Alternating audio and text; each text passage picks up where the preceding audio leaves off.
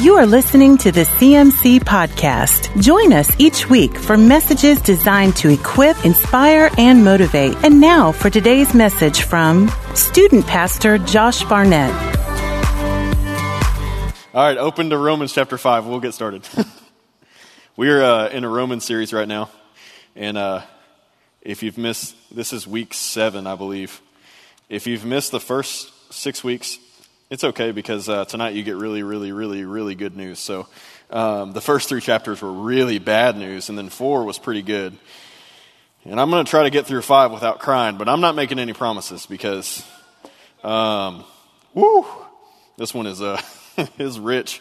But up to this point, we've discussed our need for salvation and how we obtain salvation, or how God saves us, really, and how we're justified by grace alone through faith. We've talked about all those things.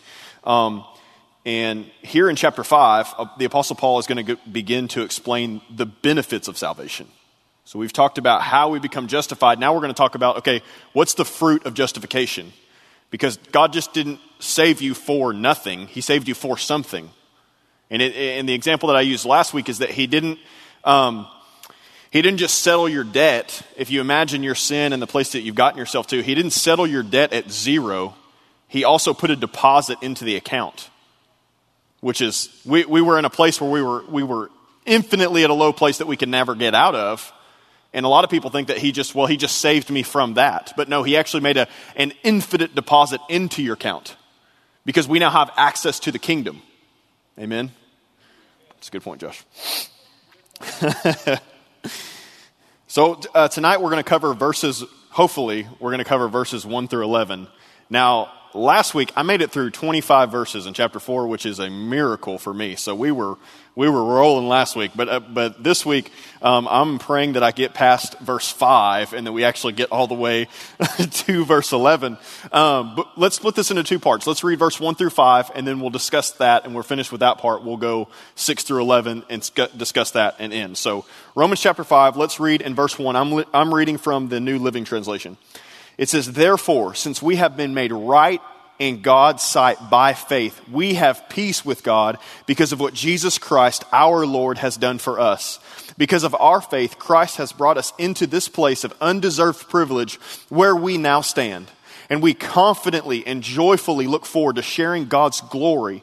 We can rejoice too when we run into problems and trials, for we know that they help us develop endurance. And endurance develops strength of character, and character strengthens our confident hope of salvation. And this hope will not lead to disappointment, for we know how dearly God loves us because He has given us the Holy Spirit to fill our hearts with His love." Whew. Just say amen and close up shop right there. That's good. But verse 1 right here, verse 1, he goes into, therefore. He just used the example of Abraham talking about our justification by faith, and then he goes into just kind of a recap in verse 1. He starts with our justification. Therefore, we have been made right in God's sight by our faith. I love what the Passion Translation says. It says, our faith in Jesus transfers God's righteousness to us, and He now declares us flawless in His eyes. Woo! We have been imputed with the righteousness of Christ. And that's how God sees us, flawless forever. By His grace alone, nothing that we could have done. All we had to do was have faith to believe in it, and we now have that righteousness on us forever. And so, you think, well, that's awesome, but what does that mean? What does that mean for my life now? And that's what Paul's going to go into, the fruits of justification. Yes, we have been saved from wrath. We've been saved from His justice. We've been saved from hell. Thank God, I've been saved from myself. We've been saved from darkness, but we've been saved for something. And so Paul is going to give us what I'm going to give you tonight, which you could play these out even more, but I'm going to give you 5 fruits of justification, or 5 fruits of salvation. And number 1 is found there in verse 1, is we have peace with God. Number 1 is we have peace with God. If you're taking notes, sometimes it's hard to take notes with me because I just roll, but I actually got some points for you to write down tonight. So those of you, my melancholies in the room, you're going to love it. You can keep it organized. Number 1, we have peace with God. Our justification made a way for us to have peace with him. Now, this is not the fruit of the Spirit peace. This is not peace from God that we have. This is we have peace with God. That with is important there. We have peace with God because our holy God could not have relationship with a sinner. He is so holy we could not come into his presence because of the sin that we were trapped in. He wanted to, but he couldn't. He wanted to, but he couldn't. And it wasn't faults of his. It was our faults. We put ourselves in that place. We were guilty because of our sin, but now we have been declared innocent. Colossians 1:22, God says that we are blameless, flawless in his eyes. So we now, because of that, because of the righteousness, we now can enjoy peace with him. Now, it wasn't that he was hostile towards us. We were the hostile ones towards him. We had hostility in our hearts towards him. One of my favorite quotes by Mike Bickle, pastor IHOP, he says, all of God's judgments are aimed at whatever interferes with his love. It was the sin that had us trapped that God came to judge in his goodness. It was the sin that he came to judge. He who knew no sin became sin so that you and I could have the righteousness of Christ. So what did God pour his wrath out on the cross? Sin.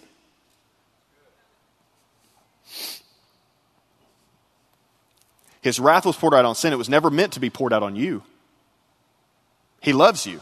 2 Peter 3:18. It's not God's will that any should perish. His judgment was always for the things that sought to destroy you. And you know, I've never seen anybody lay their life down for someone that they hated. And I think many times we think that like God hated us until Jesus came.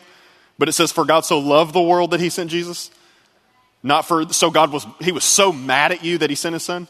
It's not what it says. But sometimes we read it that way. But the enmity between us was our cause. It wasn't his. There was a battle between he and I, but it was me declaring war on him.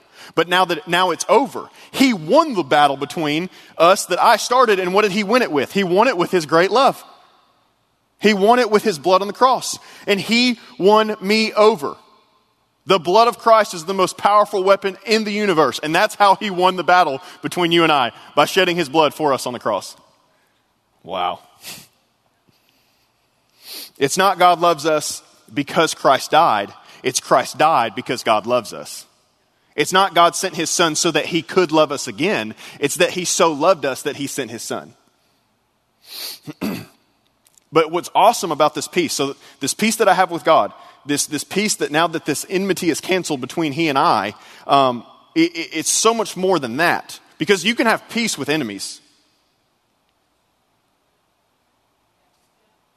You can have peace with enemies. You can have peace with people that you don't like. Right? There can be a ceasefire. But this isn't a ceasefire. This is friendship. No longer are we enemies, but we are now friends. We now have loving kindness. We are not acquaintances with God. We are now friends with God. Good friends. Deep friends. James 2:23 says that Abraham was called a friend of God. In John 15, verses 13 through 15, Jesus is explaining to his disciples, I no longer call you servants, I now call you friends. And we're not just friends, we're children. We're his children. We've been adopted into his family. He now sees us as his sons and daughters. Ephesians 2:14 says that Christ himself brought this peace to us.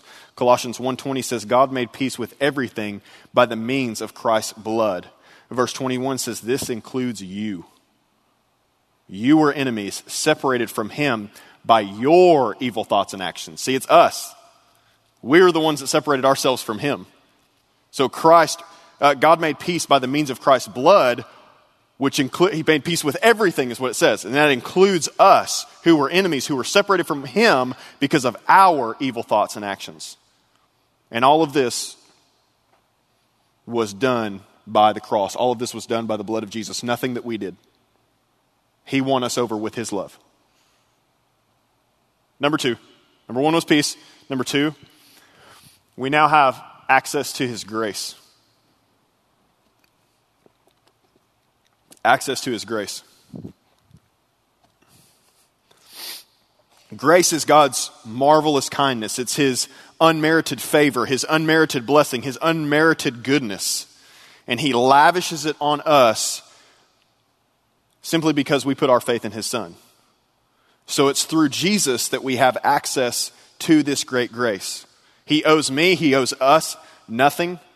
But because he loves us so much, he acts out of his nature of love. It's not based on me. It's not based on my merit. It's not based on my good works. It's based on his grace. He's not responding because of how good I'm doing. He's responding out of his own nature.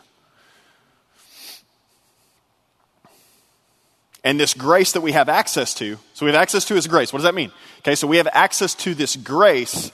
What this grace is, it is the power to overcome our sin.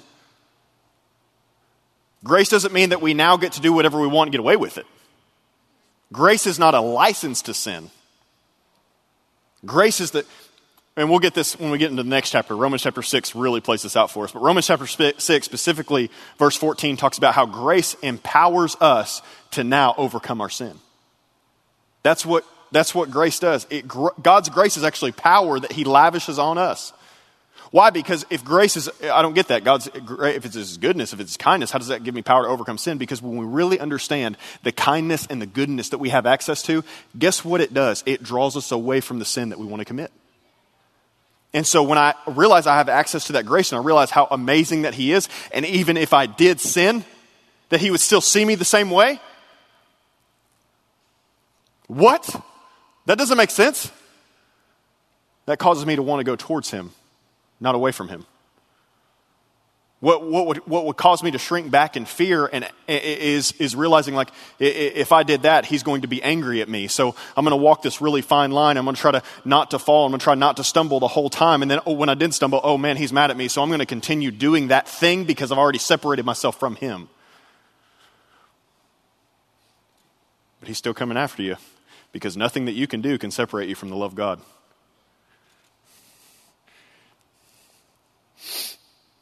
We stand in this grace. It's not just that's what it says in Romans 5 here, that we stand in this grace. So it's not just a moment of grace. It is a description of our present standing. So right now, we are in grace. Forever, we will continue to stand in grace. It's not like this moment of salvation begins with grace and then it's like, now it's time to get to work. No, I'm always in this grace. And I can't get out of it. I can't work for it. I can't do anything to step out of it. I'm always in this grace. Let me help you out. You're saved.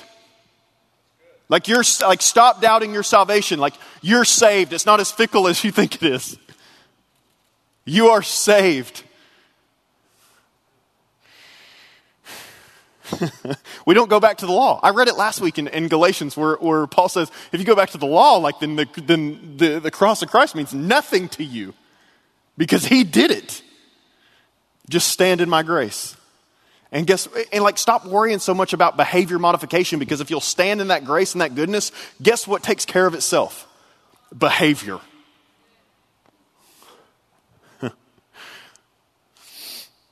And standing in that grace, it's the assurance of God's present attitude towards us. And that's important to know. That's important to know. How do you fight spiritual warfare? Like, how do you do spiritual warfare? You sit with God. Why? Because he says in Psalms, you make a table for me in the presence of my enemies. So he prepares a feast for us in the presence of our enemies. And so what do? You sit at the table while he takes care of your enemies. So you sit with him. Well, I don't want to sit at the table with someone who I think is angry with me. One thing that Sarah and I try to do when we sit down at dinner at night with our kids is we try not to make dinner like where we get on to them or we talk about or we do discipline and correction. We try not to do that at dinner. We try to make dinner like a time that they look forward to, where they sit and they enjoy. And we always ask them what's your favorite part of today? That's what we always ask them. We talk about good things. We talk about amazing things because we want them to look forward to table time. We want them to look forward to sitting with us. Because as a child, I did not enjoy sitting next to my dad at dinner. It wasn't an enjoyable time for me. You sit with the Father, your heavenly Father, you sit with him, it's always an enjoyable time. Why? Because he's always kind. He's always good. He's always got blessing for you. He's always got love for you. Always. I'm standing in that. And somebody needs to hear this tonight. It's like that God doesn't just love you, he likes you. Right? You ever hear people say that? Like, I love that person, but man, I don't really like them. I know I'm supposed to love them because love your neighbor as yourself, but man, I don't like them. And probably because you don't like yourself, but that's another sermon. We'll talk about that later. Sorry, that was mean. But God he doesn't just love you, he likes you. He likes to be around you. He likes your quirks that nobody else does. He likes the weirdness about you that everybody else thinks you're weird because you do that, or you brush your teeth a certain way, or you wear your hair a certain way, or you do whatever, and everybody thinks like, whoa, what a weirdo. God likes it. He likes you. He likes your personality. He likes who you are. He's crazy about you. Standing in grace means I don't have to prove I'm worthy to God. Standing in grace means that he's my friend. Standing in grace means the door's always open. Standing in grace means I'm free. Standing in grace means that Jesus has settled the account. Standing in grace means I don't have to earn anything from him. Oh, we got to move on. Y'all are holding me up. Number 3. Number 1 was peace. Number 2 is access to grace. Number 3 is joy. Number 3 is joy.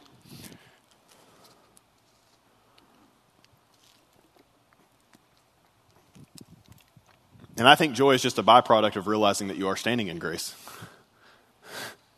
Because we respond to his grace with joy. Because when you get a revelation of how good he is and how kind he is and how graceful he is, you tap into what true happiness is. And it's not circumstantial. It's there. It's always there. Paul and Silas in prison, in chains, singing praises to God.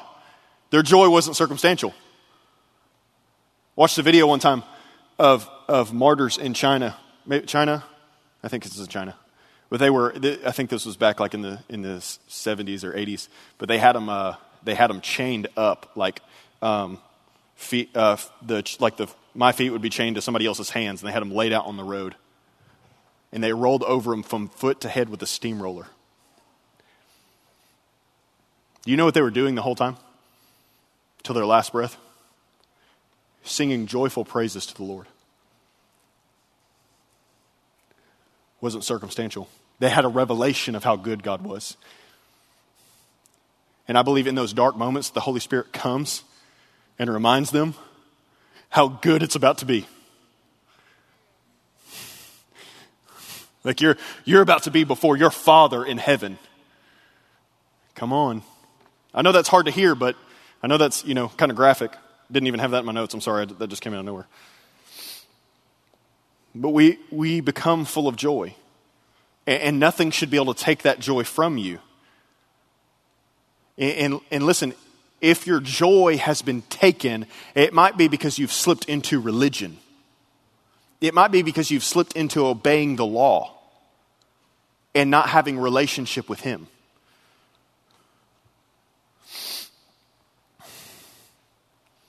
If you don't burn with more joy and more love for him now than you did 5 years ago, you've slipped into religion. This relationship should get better. He gets better and better and better and better and better. Me and my wife, in a month from yesterday, we'll have been married for 10 years. August 14th, married for 10 years. Man, it's way better now than it was when we first got married. It's only gotten better and better and better and better and better every year. Why? Because we've pursued each other. Your relationship with God will get better when you go after him, when you pursue him, because he's not going to force himself upon you. In James 4:8, it says that if you draw near to him, he draws near to you.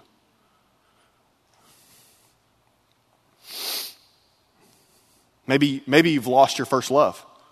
And that's why I think it's so important to go back to that first moment with God. Go back to those first moments. Go back to those incredible moments and encounters you've had with the Lord. I remember when he first encountered me with his great love.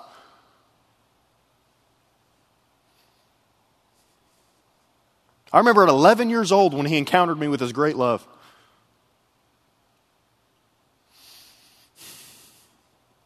And I remember at 19 years old when he encountered me with his love that completely transformed my life. But don't just revisit those first moments that definitely stir something up on the inside of you. Seek to create new moments with him. Like you go after him and there will be more moments, I promise you.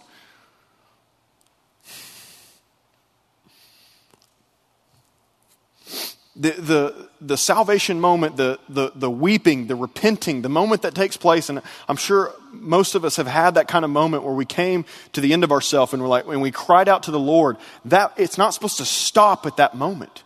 That's supposed to launch you into him, into this wild, crazy adventure, this wild, crazy relationship with the Lord. It's not like, all right, glad you had that moment. Get ready for life to suck. That's not how it works. That's not how it works. And if you hear otherwise, it's religion talking to you. Don't let religion ruin you. Don't let it tame you. And if you've been tamed, come on, light that fire again. Revelations 2, the church of Ephesus was awesome, except they lost their first love. Jesus says, you don't burn for me to the degree in which you burned for me at the beginning. And he says, if you don't light it back up, I'm going to put out your lamp. Jesus said it, not me, so it seems kind of harsh. The thing that I'm afraid of the most is that I won't be burning at 40 more than I'm burning now. I'm afraid that 10 years from now, that his hand won't be as heavy on me as it is now. That's my fear. That's what I constantly keep in front of me is Lord, I want more of you. I want to get closer. I want more. I want more. I want more. And I'm going after him. And I'm pressing into the secret place to get more of him. Because he's so good. And it's simple. If you've lost your joy, just get close to him again. If you've lost your joy, it's not because he's inconsistent. It's because you are. And that's one thing that we've got to understand. He is not unfaithful. We are unfaithful. And if you've lost your joy, get back in the secret place. Because you'll find it again. Because you'll find him. And Paul goes on to say, we are now able to respond to the problems and trials of this life with what? With joy. Problems and trials with joy? Paul, what are you talking about? That's craziness. But no, we get to now respond to those things. He says, with joy, you get to go through problems and trials now. Why? Because your salvation, your justification, it doesn't cause trials and problems to go away. It just fixes your perspective. See, repentance is all about changing the way that you think. And so we have to change the way that we view our problems and our trials.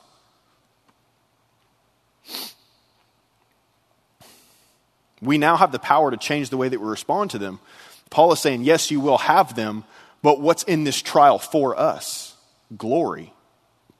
Glory's in this trial for us. How? Because trials and problems cause you to do what?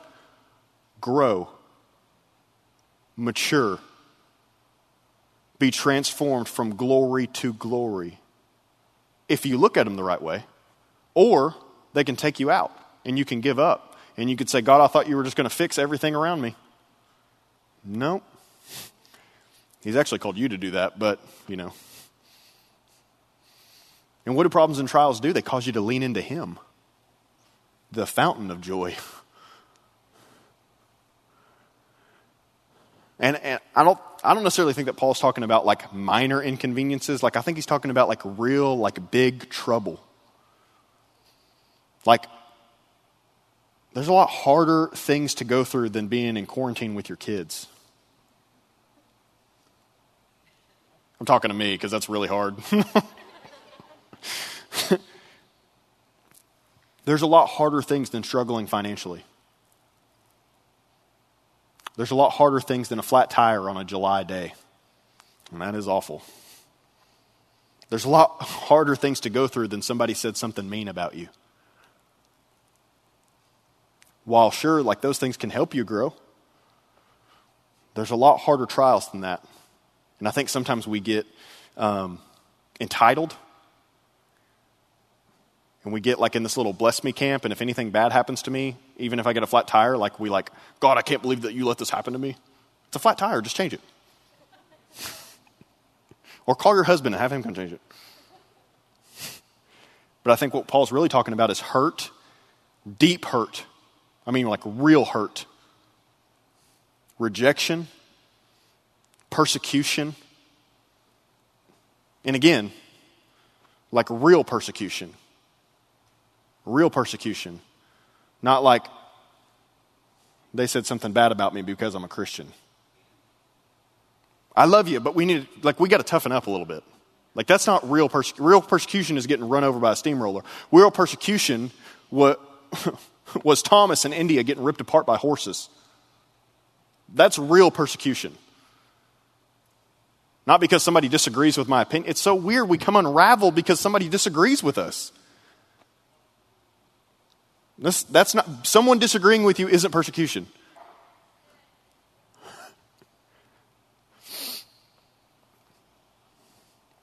And Paul went through a lot of hard things. You read the book of Acts and Paul went through it. He lived a very hard life. But we see our problems and trials, if we can see them with joy, they'll produce endurance, he says, perseverance. And endurance produces strong character, and strong character produces hope. Produce endurance. We're able to endure more and more and more as they come. It grows us. You know, runners, athletes, bodybuilders, whatever, they have to stress their body in order for them to grow. If you work out, you have to tear your muscles in order for them to grow back stronger. And trials can stress us. They can stretch us a little bit, but it causes us to grow. They cause us to lean on Him, and He comes and He grows and develops us. And we develop, when we get that endurance, we develop strong character when we respond the right way, which gives us hope because we're being transformed into the image of Christ. Trials lead to endurance. Endurance leads to character. Character leads to hope. That's God's pattern for it. It's His plan. This is how He brings us into maturity. I wish it was another way, but it's not. This is how He brings us into maturity. He didn't say it was going to be like cupcakes, rainbows, and butterflies. Romans 8:17 says that we get to share in His glory if we're willing to share in His suffering. And you can get to a place, man, when Peter and John were preaching in the book of Acts, they took them out and they flogged them. They put them on the steps of the temple and they beat them with big canes. And you know what Peter and John did when they got back to their group, when they got back to the church, when they got back to the rest of the apostles? They rejoiced.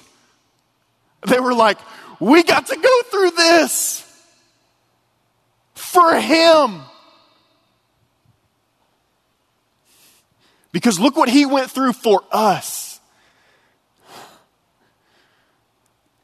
And you think like, man, that's impossible. There's no way that I can get there. Holy Spirit will get you to that place. Holy Spirit will get you to that place where you can rejoice in persecution. Where you can rejoice in trials. You can rejoice in problems knowing God is going to do a great work in me.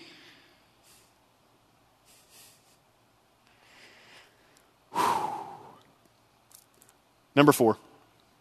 I'm only going to get through verse 5. It's y'all's fault. Y'all slowed me down. I don't know what to do. Number 4, fruit of justification is hope of glory. Hope of glory.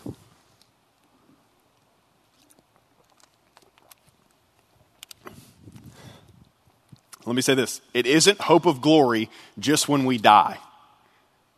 It's hope of glory in this present life. It's both. It's hope of glory now, and it's hope of glory in the future. We have inherited a glory now.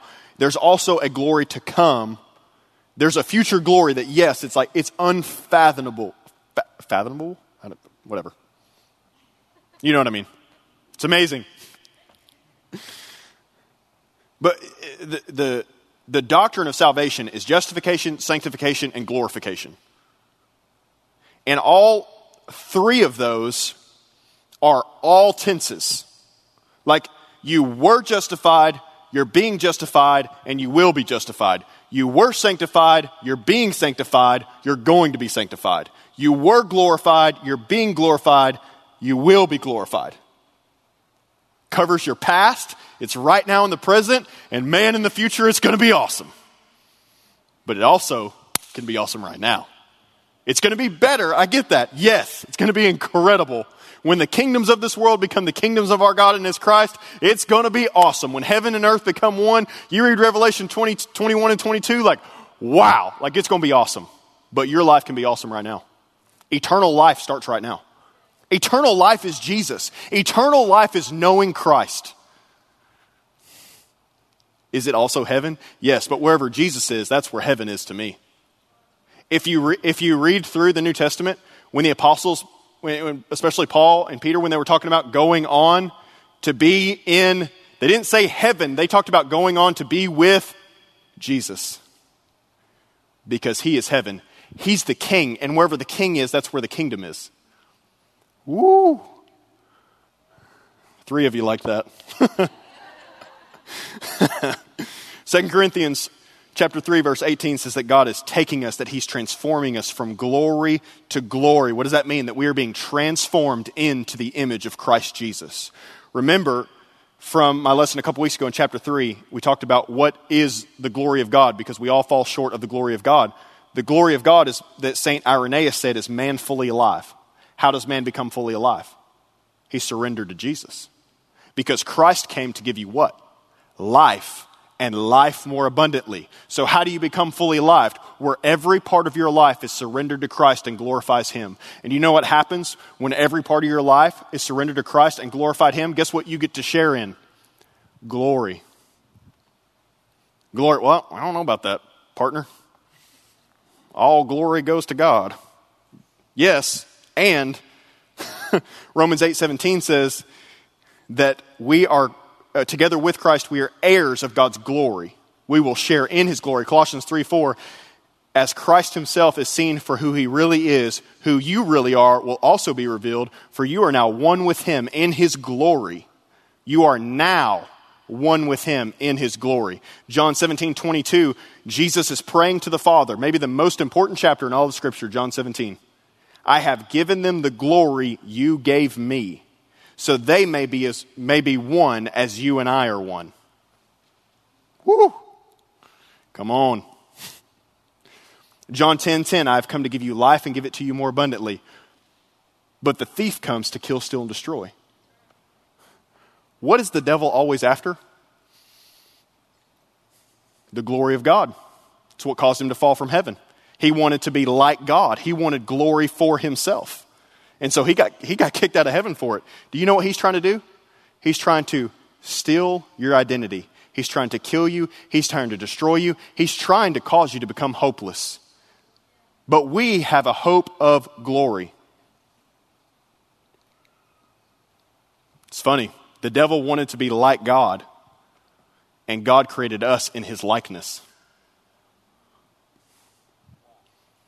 In heaven, Lucifer, Satan, archangel, probably billions of angels underneath him, he was in charge of worship in heaven. It says that when he moved, like orchestras played.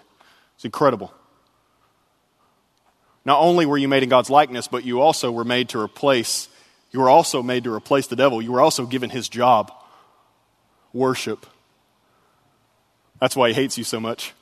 Chris Valentin says that the devil wasn't put on this earth to torture you. You were put on this earth to torture the devil. That's why he hates you so much, right? I didn't say it. It was Chris.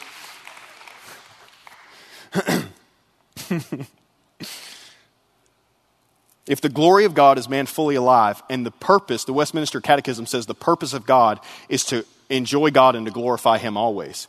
We become fully alive by giving God glory with our whole lives.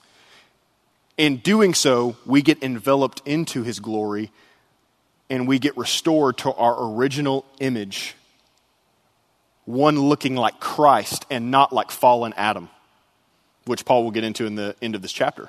We become glorious sons and daughters that God originally intended for us to be. And we begin to reign and rule on this earth like Adam and Eve were meant to do, because Jesus came to restore that which was lost. Adam and Eve turned over their dominion. They turned over their authority to the devil. Christ came and took that back. And then with His authority, He sends us out. We begin to walk by faith. When we begin to walk by faith and power and authority, the power and authority that we need to build the kingdom on earth as it is in heaven. Colossians 1:27 says that Christ in you is the hope of glory. So if you don't believe that, maybe you need to get in touch with the Christ in you. His presence is in you. All right, number 5. I'm already out of time, so we'll end with this one. We'll have to do 6 through 11 next week. Number 5 is we have access to Him. This is the most important one, the one from which all the other ones flow. Access to Him. We now have permanent access into the presence of God. We weren't just reconciled, but we were invited to stay. Yes, we are now friends, but He wants us to stay in the house. It wasn't just an interview. It wasn't just a one-time combo. It was an invitation to come into the Father's house and stay forever. What is the invitation in John 15? Remain. Remain in me. Abide in me. We have access to Him. We have access to the Father who's always available, always kind, always good. You have a Father who's never too busy, who's not in another meeting, who's not on the phone with somebody. He's always ready to talk, to listen, and to love. He's always there. You always have access to Him. Any time of the day or night, you always have access to God because of the blood of Jesus. Because of the cross, you can always go straight into the throne room of grace. A lot of people get mad at me or Paul or Tim because they don't feel like they have the access to us that they want. They get offended and leave our church because, we didn't meet with them anytime they wanted to. You don't need access to me. You have access to the Father. Your parents get mad at me because I don't fix their teenager. Their teenager came to youth group one time, but it's my fault. They get mad at me because I don't spend night and day with them. People get offended and leave because I don't say hi to them at church. Now, I got 4 kids. On a Sunday morning, if you ever see me, my eyes are down, looking for them, they're 7 to 0. So I'm carrying one and I'm looking for the other 3, right? And then Judah's climbing up the scaffolding, hanging on the projector, and I'm like, what are you doing? Right? So, I got 4 excuses to not say hi to you. Now, I don't know what Paul and Tim's excuses are, but I got four of them, so. And my call on my life is to disciple my kids first and foremost. I love your kids, and I want to disciple them. Send them to youth group. Make them come. Make them mad. Send them angry, because the love of God will make them not angry anymore. Because the presence will be there, I promise you. I don't know if I should have said that, but it felt good to say. You need access to God. You need to get close to Him, not people. Hebrews 4:16 says that we can boldly come to the throne room of grace so that we can find help in time of need. We have direct access to the God of the universe all the time. Don't settle for once or twice a week at church. Don't settle to sit 40 rows back and watch a guy who's had an encounter with the Lord. Don't settle for that. That's not what you were called to do. You were called to face-to-face communion with the Father in heaven. The evidence of these 5 things is found in verse 5. It says the evidence of hope is the love of God being poured into our hearts by the Holy Spirit. We have hope because the Holy Spirit, most translations say, pours the love of God into us. It's not a trickle. It's a pour. King James Version says that the love of God is shed abroad in our hearts. So it's not like a little bit of love. It's a lot of love. And every Christian that's truly been justified, everyone who has really put their faith in Christ, has experienced the love of God on the inside of them. And if you're not experiencing it at the moment, here's what I want to encourage you to do. Position yourself under the waterfall, because it's there. Ephesians 5:18 says to be constantly, continually filled with the Holy Ghost. It's not a filled one time. It's I constantly stay in His presence. Well, how do I stay in His presence? First of all, find a place in your house, a closet, your bedroom, somewhere. Get on your knees and say, God, give me your love. Lord, I need you. Lord, I set myself here for a waterfall to come on the inside of me. And position yourself there. Whatever it takes, turn your favorite worship music on. But you've got to pray. You've got to talk to Him. You've got to listen to Him. As you're driving to work, make it, Paul says, pray without ceasing. You got to make it a continual thing while you're driving to work, while you're at your desk. I pray in the Spirit all the time. I'm not bragging on myself. I'm just letting you know I experience the outpouring of the love of God because I'm constantly praying in the Spirit to my Father. Always. Do I always feel like it? No. Especially before I have had coffee in the morning. And some kid has peed in their bed or pooped in their pants before I'm trying to walk out the door to go to work too. So it's just starting off the day with a bang. Lord Jesus, I need you. Be continually filled with the Spirit. It's continual. This love that He wants to pour out to us, it's an everyday kind of love. Every morning, every evening, every moment. We are way out of time. Y'all stand with me.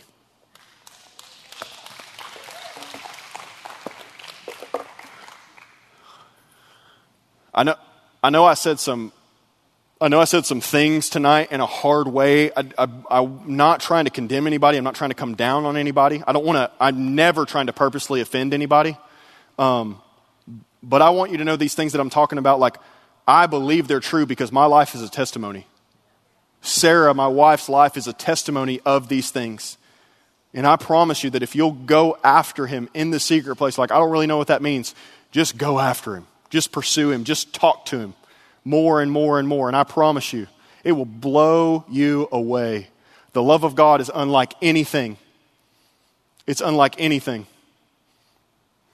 You think about the cost that Jesus paid on the cross, but think about the cost that the Father paid to send His one and only Son for us, because He wanted us to be in His family.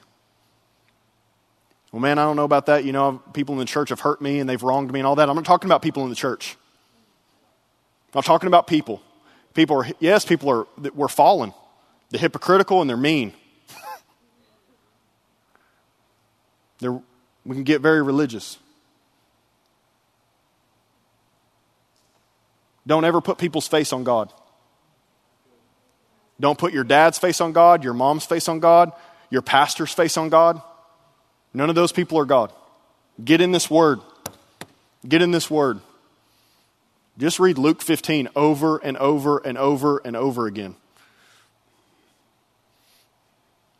And God will come after you, I promise. You ain't got to be perfect. Nobody's asking you to be perfect. Jesus was perfect for you. Let's pray. Lord, we thank you so much. We thank you for all your blessings, God. We thank you for your love. We thank you for your joy. Your unexplainable joy, God. We thank you for your peace that passes all understanding. We thank you for your word that continuously pours life into us, God. Don't let us become numb to these incredible words that you wrote through men. God, that you came and you basically possessed them with the Holy Ghost and you wrote these words, Lord, so that we could read them. So that we could know you and know your character, God. But don't let us stop with these words. Let us come after you, Lord, in prayer. Teach us to pray, God. The disciples asked you how to teach them to do one thing. It wasn't miracles. It wasn't signs and wonders. It was, Lord, teach us to pray. Teach us to pray. Jesus, even you in your short ministry, you spent more time running away from people to pray with the Father than you were in front of people. Teach us to be like that, God, that we would run away, to get alone with you, God.